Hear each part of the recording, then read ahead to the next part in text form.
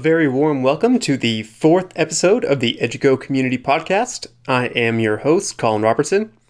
So usually on these podcasts, I interview an expert on their topic, how they use their advice in their real life, and the practical steps you can take to make a meaningful difference in your life. But Educo Community is ultimately not just about expert advice to get started or take the first steps. It's about helping you at every single step that it takes on the journey towards solving your problems and achieving your biggest goals. So for the fourth episode, I wanted to share with you a podcast interview that I did about a year ago when I had just come up with the idea that would eventually turn into Educo Community. The podcast is with Rajiv Nathan and Martin McGovern, the co-founders of Idea Lemon, an organization dedicated towards helping people make their ideas a reality. We talked about how to find meaning in work, finding the right metrics of success, and I shared with them for the first time the idea that I had for a company called Reverberation, but would eventually become Educo Community as it is today. Thanks to their help and to the help of the experts that you've heard from so far, and countless other people in my life since then, Educo Community has gone from an idea into a reality. And I wanted to share with you one of the first steps that it took to get there. So, without further ado, here is my conversation with Rajiv and Martin. Welcome to the party. Let's get it on. Grab somebody to dance up on. 'Cause we gon' party all night long. We gonna do it till we get right. Ladies and gentlemen, hello and welcome to Idea Lemon's Discover Your Inner Awesome podcast. My name is Rajiv Nathan, aka The Raj Nation. I am the Idea Lemon co-founder and your show's co-host. I'm alongside my co-founder and co-host, Martin McGovern, aka Marty McFly. This is Discover Your Inner Awesome, the only show where you get to eavesdrop on conversations with entrepreneurs, artists, and musicians about the stories, the journeys, the struggles, but most importantly, the questions that help us all better understand who we are, what we're doing, and how we can do it better. In this episode, we sit down with Colin Robertson, the founder of Willpower.co, and talk about something that's been on all of our minds recently as we think about the future of our businesses and what we enjoy doing, and that is asking the question, how do you balance business with pleasure? Before we dive in, I want to send an invitation. If you're not a member already, head on over to idealemon.com, join our dope tribe there. All you got to do is enter your email address. It's totally free. You will never miss an episode of this show, as well as be in touch with all the cool stories we share around building your brand, doing what's right for you, and answering questions like this. All right, let's dive in now to our conversation with Colin Robertson. How do you balance business with pleasure? Let's listen in. It's on my mind because I really love writing. I love getting my creative self out, and doing that every single morning was part of the reasons why I started writing content online. And then I started to get a little bit too into the business side. I started worrying a bit too much about what the metrics were, rather than allowing the reason why I got into blogging in the first place, and the reason my customers are coming to me or readers are coming to me and reading my content. That started getting out of flux. So it was a matter of, well, I guess where did you start with in terms of the content, and then how did it start to get jumbled up? Sure. So I started writing 1,000 words per day, and that's really what helped me build up an audience. And it started getting jumbled up when I probably would say at the end of 2015. I started writing in October of 2014, creating content more and more and more and more. And then I got too obsessed about customers, because at that point I was making more money and I wanted to see how can I go to the next level with this thing. And that's when I focused on the business side more than the content side. What was the turning point that you realized, okay, this isn't going the direction I want it to go? Like, I was would there a say, particular moment? yeah, it was when I released my book, and I learned what like the self-publishing world was really like. I figured like you release your book and then things are all going to happen, and everything happened great at first, like when I first launched it. But then after that, there was a big lull that I wasn't expecting. And then after that was when I started to question, like, okay, how can I make this all work?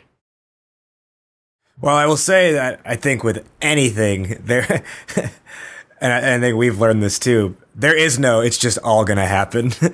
Yeah, I know. And I think it's Definitely. that's a bubble that I think everyone lives in for a while that gets burst, and like until the point when you realize, oh shit, you still have to make shit happen. It's not just gonna happen on its own, because like I think it's interesting that a few months ago we were featured in the Huffington Post, and kind of like within that same string of being featured in the Huffington Post, we hit our point of like, our sales aren't great and we got to make some changes to and make this a side business again. But you kind of like go into it, and I know I could tell you like with certainty, like if this was a year ago or 2 years ago and we were featured in Huffington Post, I would have been like to the moon and just been like, yes, it's all falling into place. But then like this time I was almost like prepared for it, because we had some media coverage otherwise, over the last year. And it was like, it happened. We were like, cool, got to put our heads down and keep working. But I know like only because we were like prepared for it, because we had been featured in like Chicago Ideas Week and other blogs and, pretty significant publications, I'd say otherwise before, to where I thought when those happened, I'd be like, oh man, customers are just going to start flooding towards us. But that just doesn't happen. Sure. Yeah. I mean, those like points where you take off, that two of those happened to me. First one was about 6 months in. I wrote an article that went viral. It got like, I don't know, 100,000 visitors within like a month with just that article. And that was the first real like jumping off point. And then I'm like, okay, if that's going to go viral, then this other one is going to go viral, and this is going to become the next best thing on the internet, right? But then of course it wasn't, and it went to another lull for a long time until I did a Kickstarter campaign to launch my book, and raised a whole bunch of money through pre-orders for that. And that was the next inflection point, and I thought that was going to be the jumping off point. But I've come to understand that it's a lot of feast and famine in the content publishing game. It's really interesting, and I wonder, because this world of online entrepreneurship, a lot of it is about PR and seeking PR.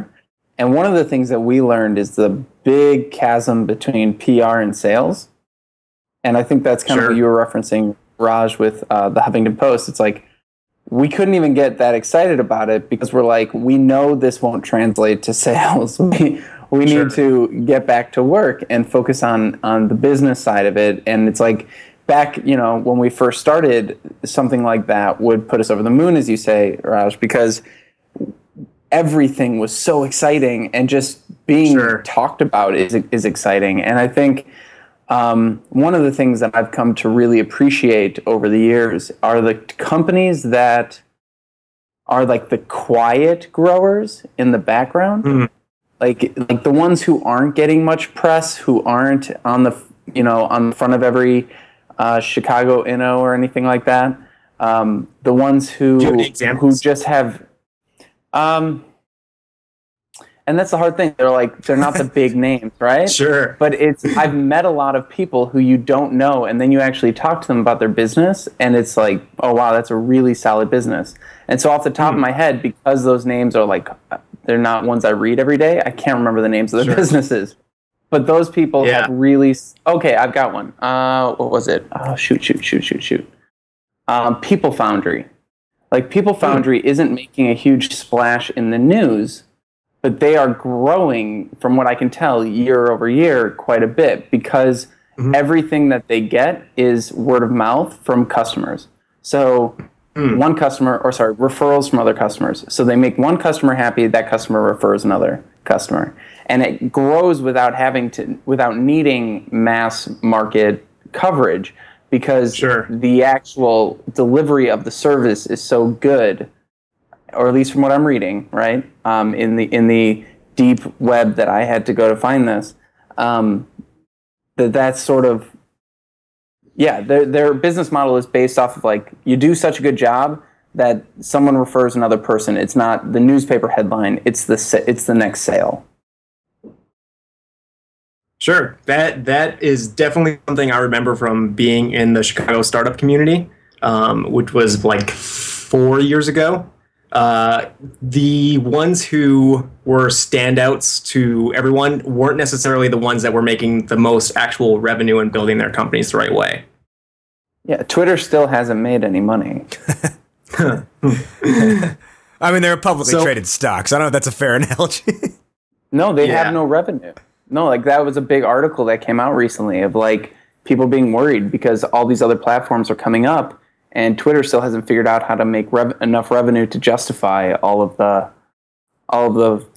everything they've done over the years. Yeah. Huh. I will say, I mean, I do still like receiving press. Like, I don't think it's a bad thing or anything like that, and I do enjoy when it happens, but I think now the difference is my expectation has changed. It's more of like, Sure. cool, it's a cool nod. I can share it on some platforms. Maybe we'll get a few followers or a few subscribers out of it. But So what did you guys get from that press? So from business perspective, more than just like vanity, what did you get from it? I don't think we had a hard metric tied to it, to be honest, because we didn't. Okay. We didn't have like a unique link linked back to us Okay. when that interview was featured, because it was an interview on us. It wasn't like a guest post that we wrote. Okay. I mean, it was shared a ton. Like, that's what I'll say. Like, everyone we know was like sharing that article and being like, "Oh, so proud of these guys." Sure. And I would Well, venture to say well- we got some followers out of it. I think the big thing, though, what you said, is like it still feels good to get press, right? And I think that's the difference between business and pleasure. Press feels good, and that's why it's pleasure. Whereas business doesn't feel good. Business is a grind. Business is Yeah. slow growth. Business is relationship building. And that's not like instantaneous gratification that we're all trained with our social media upbringing to seek out. And I think that there's a big difference. And that's in my mind what separates the business and the pleasure. The pleasure is all that fun stuff that comes when your business is doing well. And, it's sometimes fun stuff that comes when your business isn't doing well, but no one knows that because it just sounds good. And then the business piece is all the hard work, the grind that you've got to do day to day in order to even feel good about that press. Sure. And it's also confronting some brutal facts about what actually your customers actually want. And, confronting the fact that, yes, even though Huffington Post feels good, it's not really helping the bottom line. And focusing on that type of stuff, it's not always fun. Yeah. It's Millhouse. My mom says I'm cool. I specifically said no geeks. But my mom says I'm cool. Next. You're still Millhouse. Yeah, I think, and I think along those lines, like specifically, I think on the content creation angle, last year at this time, I was, releasing our podcast every week and then writing and releasing our newsletter / blog. Like, it was like podcast Monday and then newsletter Tuesday night, newsletter Thursday night. And that was so incredibly satisfying to do that. Like, I was just this like content creation machine for a solid like 4 or 5 months in a row. And, but I will honestly say, and obviously Martin can attest to this, there wasn't much of a business happening at that time. We were beta testing our online course. So I guess there was something going on, but there wasn't like a steady revenue stream or anything like that. And outside of like the initial, like whatever you call it, the upfront payment that our beta students gave us, of like $89 a person. It did feel great when those payments first started coming in, because that's like I do think there's so much psychologically that happens when you get a PayPal notification. Oh, yeah. Totally. Or I guess at that point we were on Venmo, which made taxes ridiculous this year, but that's neither here nor there. But you do get a nice this. Well, that money's not here. You do get that nice wow, we're starting to make money. This is great. But there's a big difference, and this is something I think that we've learned over this year is I don't think making money is that hard, but continuously making money is what's hard. Sure. Making money once is not a problem, I don't think. It's can you get someone to pay you over and over again, or can you create a steady stream of new customers? That's where the difficulty lies.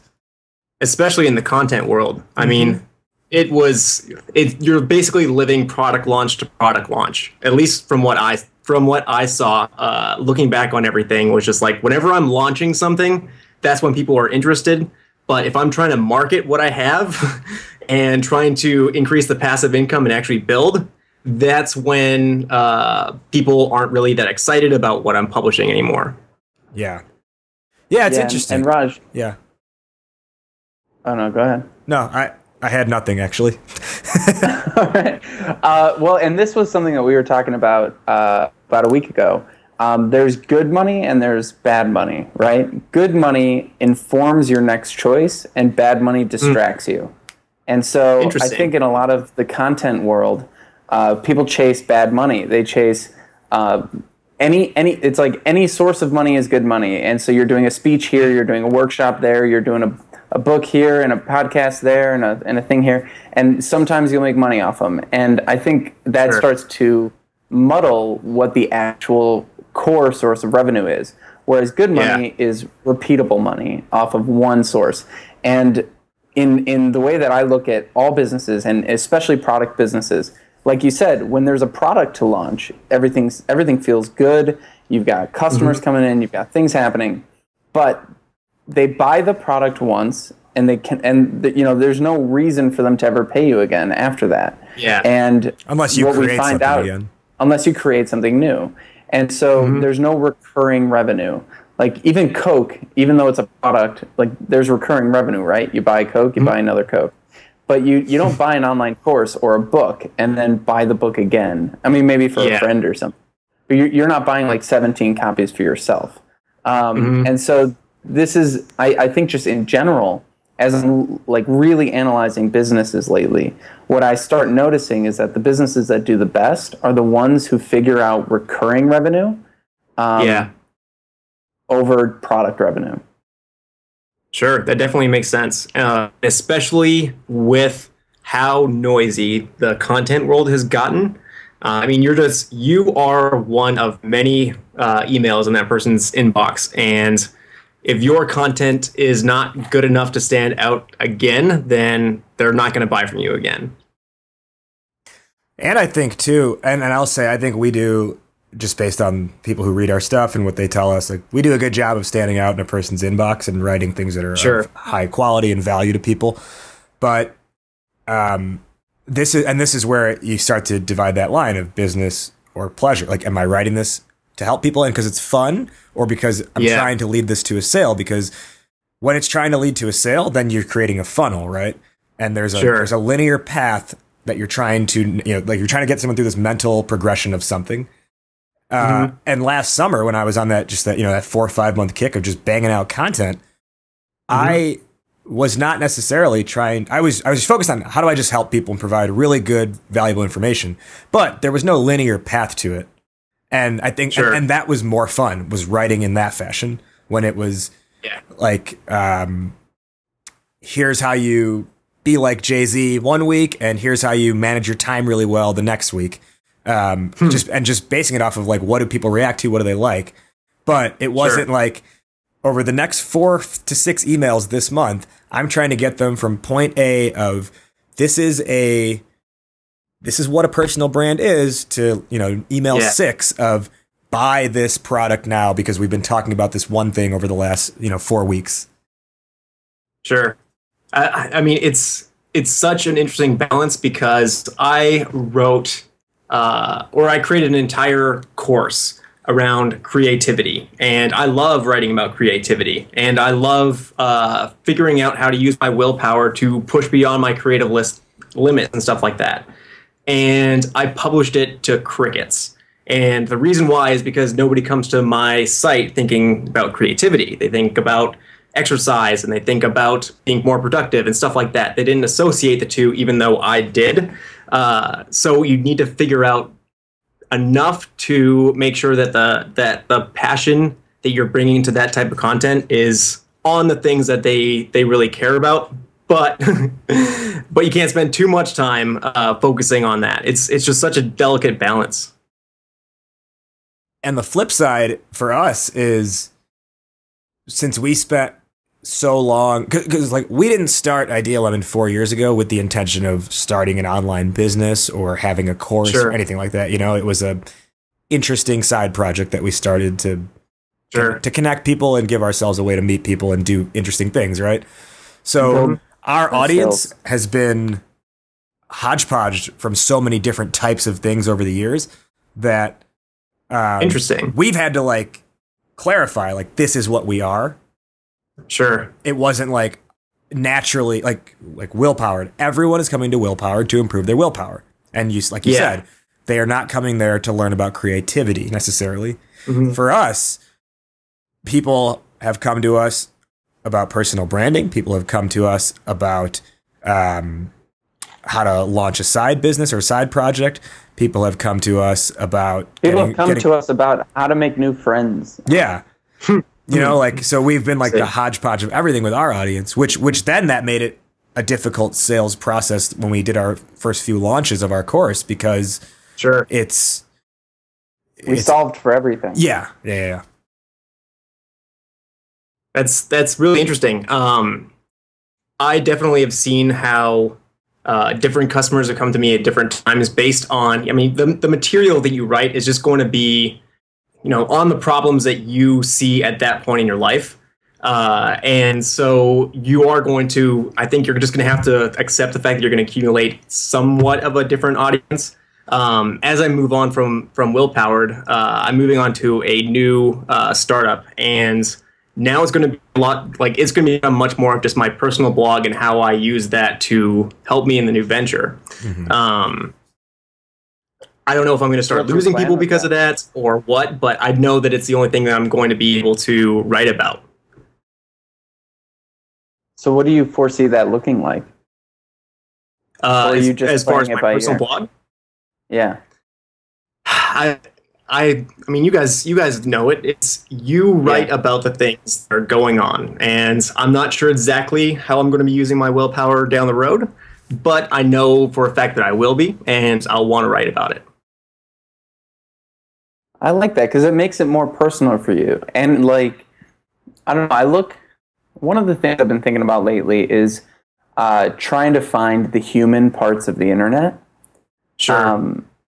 And we, you know, a lot of these sites, the further and further you get away from those initial passionate posts, the more and more it becomes a business, and the less and less human it starts to seem. The more people are using like extreme absolutes and saying this is the only way, because you have to like stand out amongst the noise, right? So you get more and more extremists as you go on all these different websites. And then I go and see something like Casey Neistat's blog, vlog, or things like that on YouTube, where I don't think he has an agenda. He just is, his entire goal is to create one awesome video story per day and release that on YouTube. And he's a filmmaker, so it makes perfect sense. He's, you know, honing his skills, building his network, creating a following. But people aren't following him. Some people are following him to learn how to shoot vlogs. Some people are following him I'm not trying to become a photographer, but I follow him because I just find what he does interesting. Sure. And so it's kind of interesting as you kind of get away from having to write about willpower and solving other people's problems in their own life with willpower, and just switching it back to here's how I'm using it, and sort of leading by example. It almost rehumanizes what you're doing, which is even easier to relate to, I think, sometimes. And it's easier to write too. That was a big thing that I learned as I was starting to be more personal and starting to open up about, okay, these are the strategies that work for me and this is why. I used to just write about, okay, this is how Kobe Bryant uses his willpower, or Arnold Schwarzenegger or whatever. Once I started using my own stories, that was just so much more pleasure in writing, and it just became so much easier. Yeah, I agree. I think it puts the heart back into it, you know? Sure. Like another example, Martin, is the Wait But Why blog. Like, they have a Patreon, but it's a non-for-profit, like whatever you want to call it, blog. And that guy just focuses on just writing really interesting things about society. Like what? Like it's either, so like he has a 3-part series that went up towards the end of last year about, he actually scored an interview with Elon Musk, and it was all about like what goes on in Elon Musk's mind, but how does that relate to the planet? How does that relate to his businesses, etc.? And like, because of those blogs, I now understand, like, really understand what Elon Musk is trying to do, and I understand to a certain, not fully, but way more than I did before, like carbon emissions and that kind of stuff. Or he did like a 3-part series on just ranking the US presidents and just explaining all these things people wouldn't know about these presidents otherwise, just because that's what he's interested in and that's what he likes to talk about. Sure. And he's kind of known for the fact that he'll write like 10,000 word posts, so he only writes like once every 2-3 months. But okay, it's so heavily trafficked because they're such interesting posts. And he actually just sent an email today saying he's going to test something out called Wait But Hi. The blog's called Wait But Why, but he's testing something out called Wait But Hi, which is like global meetups around the country for Wait But Why readers. But he's like, but even with this, he's like, again, this is a whole like non-for-profit venture for us. So you've got to fill out this application. Tell us the type of thing you'd like to participate in. Based on that, we're going to pick a handful of people in different locations and create like an event that you would like to go to. And all you have to do is just pay like a $10 administration fee. And he's just doing these things as just like experiments, and just because he's interested in doing them, not because he's in the pursuit of profit. Sure. And this still led to, he did a TED Talk earlier this year, because he just, his blog popularity got so high. And, there are both sides to it. It's like, could he choose to make money off it and be very successful? I think so. Could he keep it how it is and still continue to be successful? Yeah, that happens as well. It's like, do you want to go the quote unquote internet marketer, online entrepreneur route, or do you want to stick to, this is a project? It's almost like, do you define, is it project or is it business? Sure. I think what conclusions I'm coming to from our conversation about what the answer is that once you start creating content that is, along that sales funnel, where you think about the customers, like customer thinking in going through a sales funnel and finally buying something, that's when you have a problem. But as long as you are writing what you want to write about, that you realize that your customers actually want, that isn't sales focused, but it's what they want. That's how you write about willpower, not creativity, without, making the sales funnel work. Does that make sense? I think it does. And I also want to add, it depends as well, because if you want to become the company that is making sales funnels, then I think the hard part is that we look back and realize that happened. But I think if it was more of a stake in the ground at the time of saying, like, putting the stake in the ground, this is now transitioning from fun to business. And everything moving forward is focused on the business. And we're making this a real business. It takes away the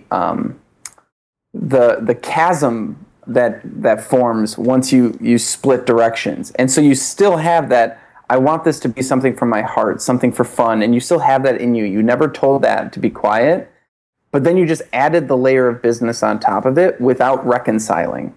And I think if you keep moving forward in that way, that's where the tension starts happening. And one day you're doing a passionate post, the next day you're doing a business post, and it gets very confusing. But I think if there's a line drawn of like, or from the beginning you're like, this is only passion, or from the beginning this is only business, I think that there are ways to kind of approach it? Like Wait But Why always was saying we're going to be a nonprofit for fun, kind of a thing. And on top of that, it's well, and this is something I think we've talked about on a couple previous episodes, Martin, but it's starting to figure out, because in the process of building the business side of it, we figured out a lot of things that we do enjoy, even within that. But then it's almost like there are elements to the business that you can really enjoy, but that doesn't necessarily make it a strong overall business. And like I think our big example is the first 83 days this year. We worked 83 straight days developing the alpha version of our course. Okay. And it was like tense. It was stressful, but it was also awesome at the same time. Like we knew every single day when we were coming in exactly what we were doing. We had this like process down that we like had fine tuned over the course of building it over 10 weeks or whatever it was. And we really enjoyed that process of creating the material. And I think, and almost probably because we started to treat it as we looked at it as like we're creating a TV show episode each week. Like we'd have like the outline, we'd have like I'd go write the script, we'd have a quote unquote table reading, we called it, then we'd revise the script, then we'd record. And this all happened over a 7-day period. And we really enjoyed that. And in that hustle of doing that, we had very little time to dedicate to sales. So every sale that came in was like, yes, because it's something we weren't focused on and it was still happening. Yeah. Then the creation ends and it's like, all right, now it's the only focus is sales. And we started to lose some of that drive and that focus and that almost that passion to a sense. Sure. And I still think, that there are ways to make it work, and there are, if you've got something out a little bit longer. But sorry, let me just finish the thought. At success?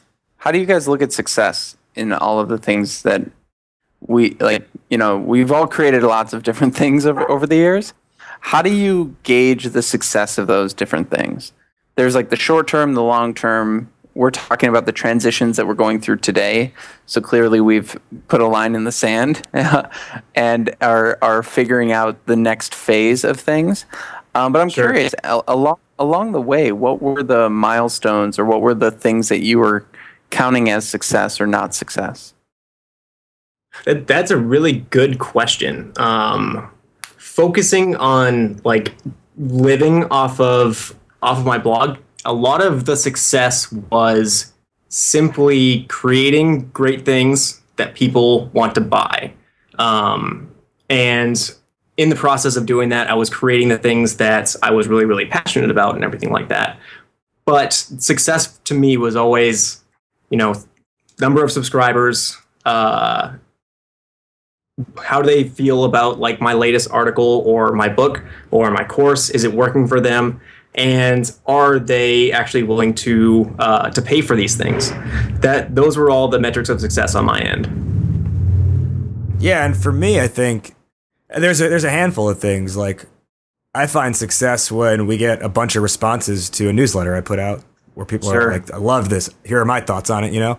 Because I'm like, okay, we've engaged with them. But I also find success in like again, if it's nice to get those PayPal notifications, right? Like, I like that we did create a product that we proved we could sell. Many people never get to that point, and I think there's success there as well. And even more than that, I find a great deal of pride and joy when one of our students posts in our in our community, in our Facebook group, like, just launched my project yesterday. Here it is. I feel so pumped about this. I couldn't have gotten here without this course.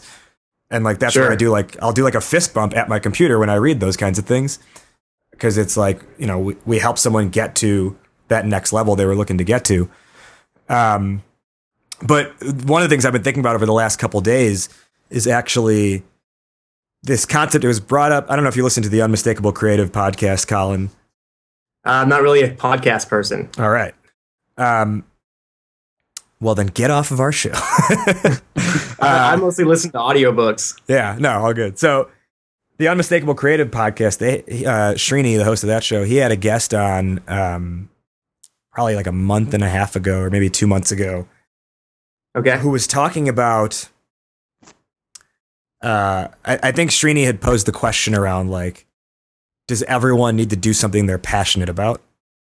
And the guest, what she said, she was like, honestly, I think it's less about passion and more about doing something that makes you useful.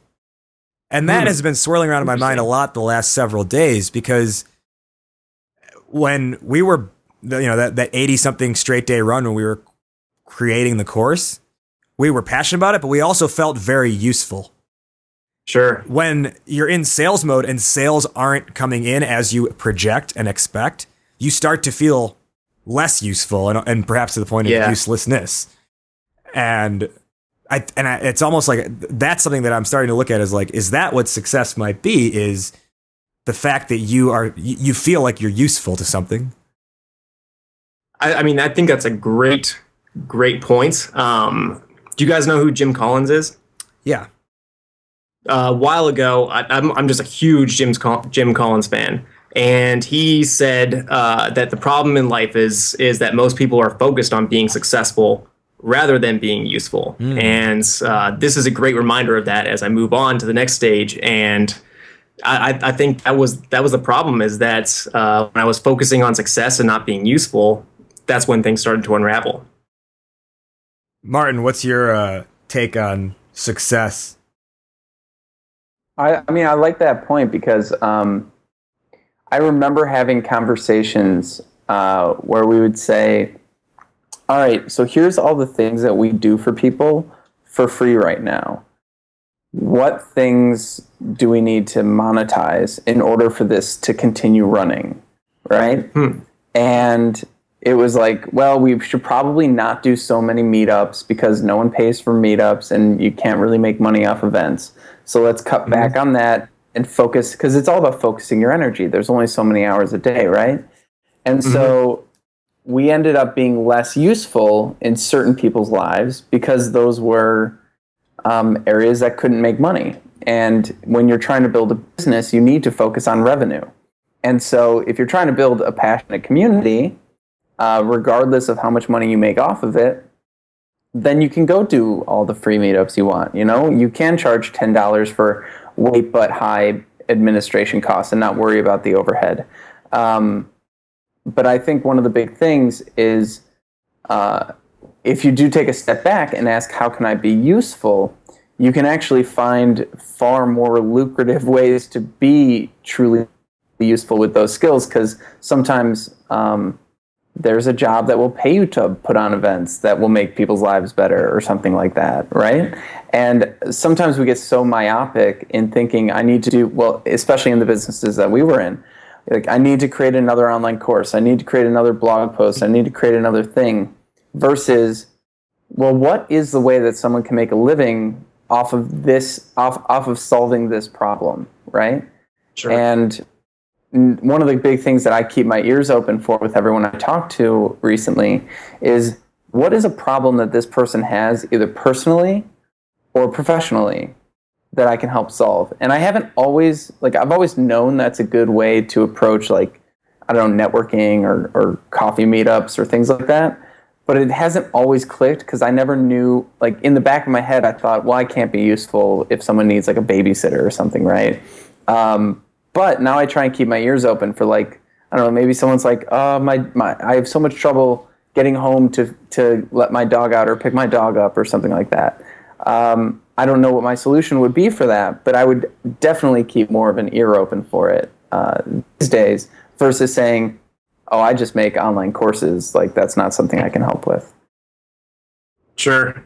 That is a great point, because that is what I'm moving on to the next thing with is I love some of the scientists that I follow, that I've been reading their books on, publications, etc., that I put into my own work. They're like heroes to me. And what I'm doing next is trying to turn their research into a profitable online course that we create on a regular basis, because those guys don't even know that they can get their word out to the public and be useful to the public in the same way, or in more ways than just writing a book. And trying to be useful to them was what sparked that whole idea. So, and in that case, it's more like academia, it sounds like.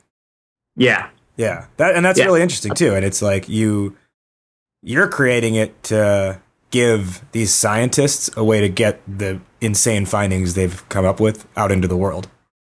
Exactly. I mean, the online course world is full of people like us. We have useful things to say, but we're not the true experts out there, and they've been researching their ideas for 40 years, and they have more to say to us than just a book. And I can't wait to learn what they have to say when they have the power and tools that we have at our disposal, and can create online courses from that.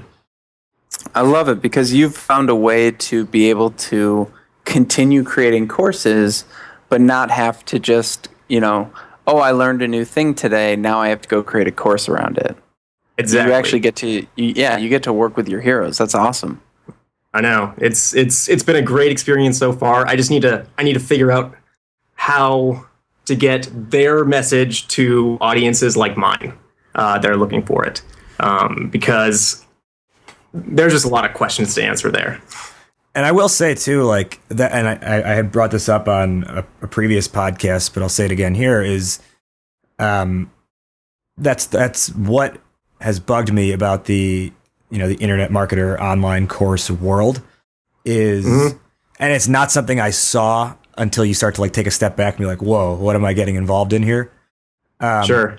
Is that mindset, and I say this with the caveat that like I fully believe in what Martin and I created, because there's a lot of years that went into like the creation of that material, but there's so much of I learned this thing a week ago, now I'm the expert on it, and I'm going to show you how I did it, and the sample size is one, like you, the person, like you've only done it for yourself, and that's it. Mm-hmm. Yeah, I mean, the selling point, the first guy that I reached out to, it was the top researcher on the science of willpower, best-selling author. Basically, this guy has 39 years of experience. He has a best-selling book. He has like over 50 publications, various textbooks, actual books, stuff like that. And he has zero online course revenue versus me. Over the last year, I've made $34,000 off of online courses, and I only have 3 years of experience, and I don't even have a relevant degree. So there are so many other people out there like me who it's not like I'm not going to be able to teach people something or they don't get value out of my courses, but think about how much more value he can provide given his background. Mm-hmm. Mm-hmm. And on top of that too, I think, and to that again, the base concept here of the business and the pleasure aspect, when you're going through it with the business mindset, especially with these, the culture of millions of internet marketers popping up every day, and those people who are like, like they're like, oh, I guess I know how to do this. Let me teach other people how to do it. You also, people start like the creators of those things start to become like, it's almost like they're not entrepreneurial at all, in the sense that they won't take any step forward unless they've received like the blessing or like have seen someone else do it already, and they don't take any risks. It's only like, oh, someone used that email script, now I'm going to use that email script for my thing, or someone's using that funnel, I'm going to use that for mine. And I think you almost like, because you start to get scared, because you're like, I don't want to rock the boat. I'm trying to make some money off this, so I don't want to rock the boat or do anything that hasn't been, blessed by the Ramit Settis and the Lewis Howes of the world. And kind of our transition, like, over the last month or whatever, like we've released rap videos where I explain things by rapping them. And that's something that if we were still in our full profit mode, I don't think we would have done, because we would have been like, is that like, that seems risky. Is that something that's going to help us with sales? Sure. But when it's, let's create interesting things that people want to see and that are helpful to people, and it was like, we had people send us questions that they had on their mind. And we're like, all right, let's just make interesting ways to respond. Raps. Awesome. Sure. And that's something that like now we're standing out more because of that. And we're not worried about what's the ROI behind this. Yeah. Yeah. I mean, it's definitely, anybody can come online and start reading all of the content they need to start marketing. And you can get so lost in that online marketing content of wondering like, okay, how can I make this more efficient? How can I get this in front of more people, etc., that you forget about the need. Like these other people that had so much success, they probably had a good product that they were selling. They probably had a good audience that liked what they were selling too. And you can get lost in like, will this strategy help me with my audience? Mm-hmm. I also think that there's a severe misconception, similar to like the startup world, as we were saying earlier, where there are companies they all get. Yeah, so in the startup world, it's very clear. We celebrate everyone getting VC funded, but we don't celebrate the people that are like bootstrapping with revenue. And I think in the online world and the online space, that's a similar thing. Like you think, oh, this person seems successful online, so they must be raking in hundreds of thousands, a month or something like crazy. Mm-hmm. But in reality, if you actually go talk to any of those people, everyone's trying to figure out how to make money, how to grow, how to do things on a day-to-day basis, and that's where we start to get stressed out about the business side. And I really think, as you were talking earlier about this new venture that you're putting together, it sounds like the real, if we're going to talk about business or pleasure, the thing that you really enjoyed was listening to these audiobooks and reading stuff from these experts. And now you're finding a way to bring that business skill of creating courses to the actual thing that you love doing, maybe even more so than writing, which is learning from these experts. That's something that seemed to come across in what you were saying. I'm curious what your thoughts are. Oh, yeah, absolutely. I mean, I loved reading their material, and my goal was, how do I make this available so that everyone can see how, the science behind all of these topics and how what the research says about these easier ways that you can implement things in your life and use your willpower more effectively. And that applied across many different domains that I also researched, like addiction, fear, all that type of stuff. And now I realize that I just wanted to have those ideas in the minds of the public. And I can do that much better when I'm marketing their ideas that are already better than mine, and making that happen, and everybody wins. Yeah, so the new venture is truly mixing the business and the pleasure together instead of having a push and pull between the two. Exactly. And are you joining someone else's venture with that, or it's a venture you're starting? No, it was what I realized when I was like, okay, willpower is not going to be able to. I'm not going to be able to earn a living off of this anymore. It's time to move on to something else. And then I was going to go back to marketing consulting. I said, I don't want to really market someone else's stupid startup idea. And so I said, can I market ideas that I want, that I actually believe in? And that's what it led to that. Mm. So then you just reached out to like the scientists then, or? Yeah, I put the idea through the ringer of like, how can I prove my value to them? And originally I was going to do agency, but I realized just how many even best-selling authors that are academic professionals, how many of them don't have online courses and aren't publishing to a modern-day audience, and just relying on those books. And I saw a bigger opportunity there. There's still a lot I need to work out, and I'm trying to do it slow and right, so I don't mess anything up, because this is so perfect a business for me. And that's where I'm at right now.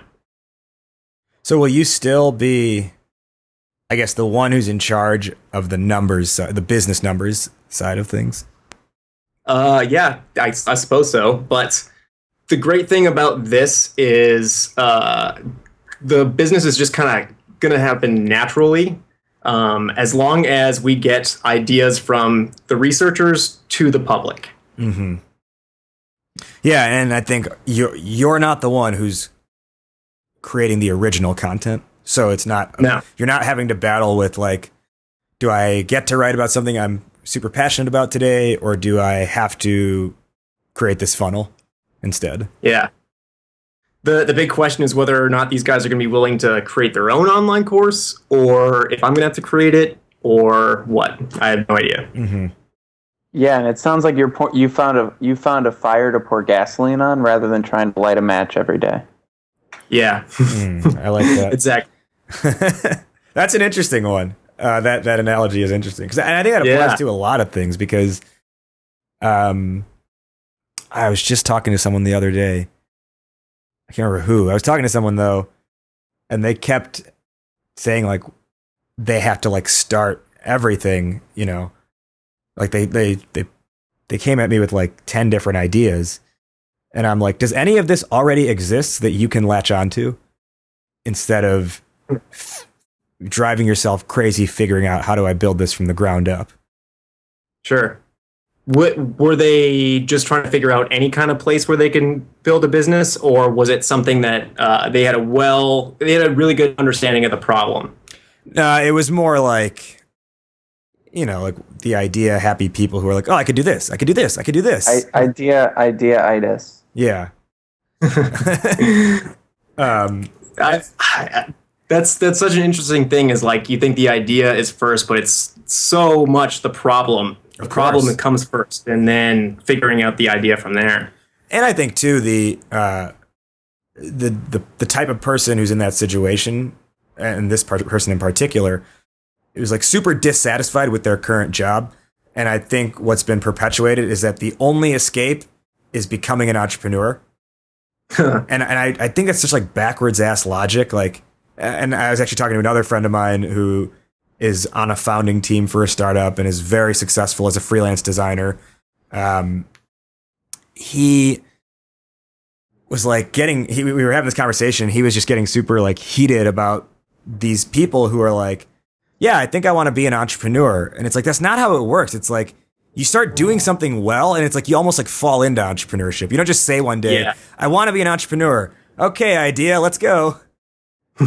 Yeah, I think the new phrase, the new cliche phrase that everyone's gonna, if it's not already so overused, it's cliche.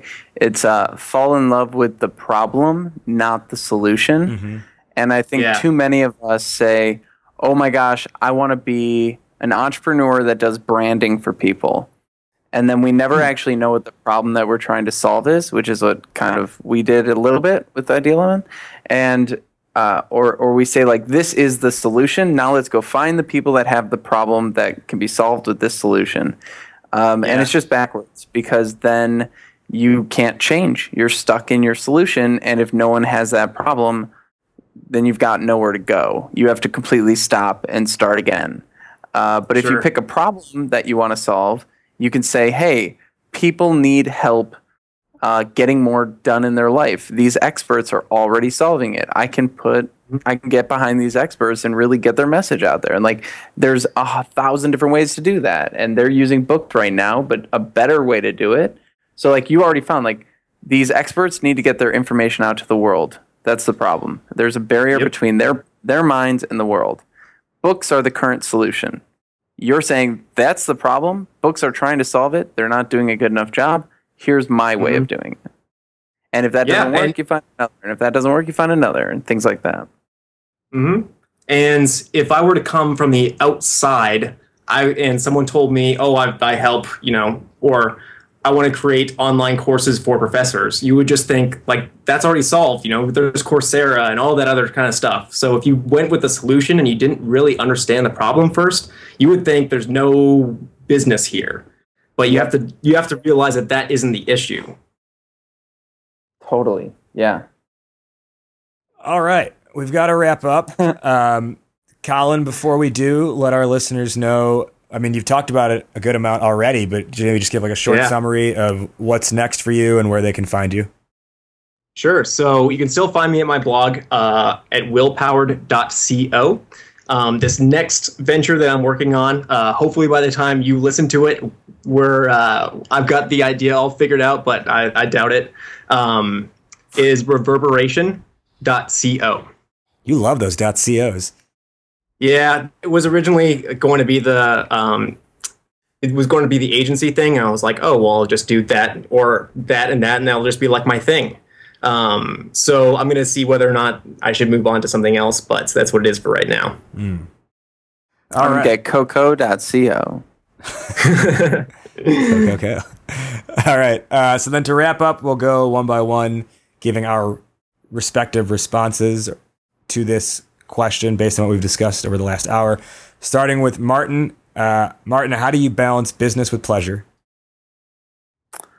I'll just stick with the cliche. Find a problem that you think is really fun to solve, and then solve it in as many different ways as possible.